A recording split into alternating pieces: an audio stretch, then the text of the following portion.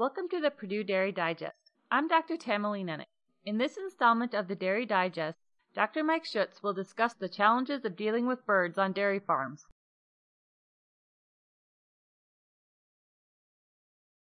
Blackbirds and European starlings continue to be a bane for many dairy farms. Often, the blackbirds utilize dairy farms as a roosting spot for winter, and the dairy farm also becomes the primary food source for the winter. Dairy barns usually have easy access for birds because they are designed to be very open to allow for adequate ventilation, so that eliminating birds is a difficult proposition. The birds produce a health risk for dairy cattle since their feces are often left throughout the barn and even dropped on the cows themselves. Certainly, through the fecal material, various diseases can be transmitted. Besides the implications for health, the birds are expensive to feed. Just 10,000 blackbirds have the capability of consuming a ton of feed per month.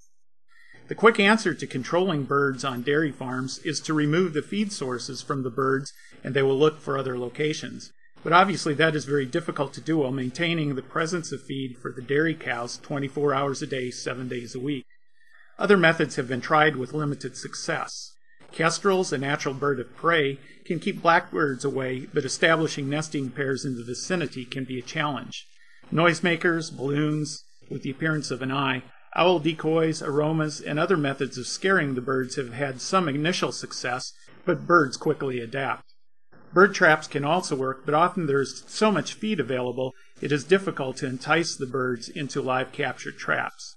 As a last resort, the Department of Natural Resources may be contacted for assistance in baiting the birds, but use of baits is strictly regulated and great care must be taken to assure the safety of protected species.